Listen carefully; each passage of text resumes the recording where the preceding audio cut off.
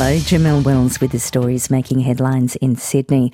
New South Wales dams have not recorded any significant increases despite the rain across the last few days.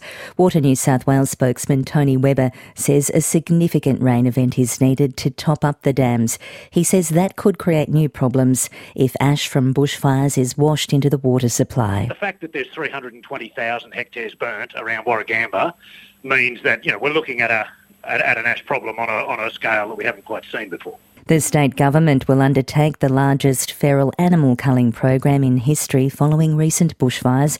Justine Carney reports. More than a third of the state's national parkland has been burnt by this season's bushfires, with dozens of threatened species teetering on extinction. Gary Dunnett from the New South Wales National Parks and Wildlife Association says immediate action is critical. What control of feral species like foxes and cats and horses will we see?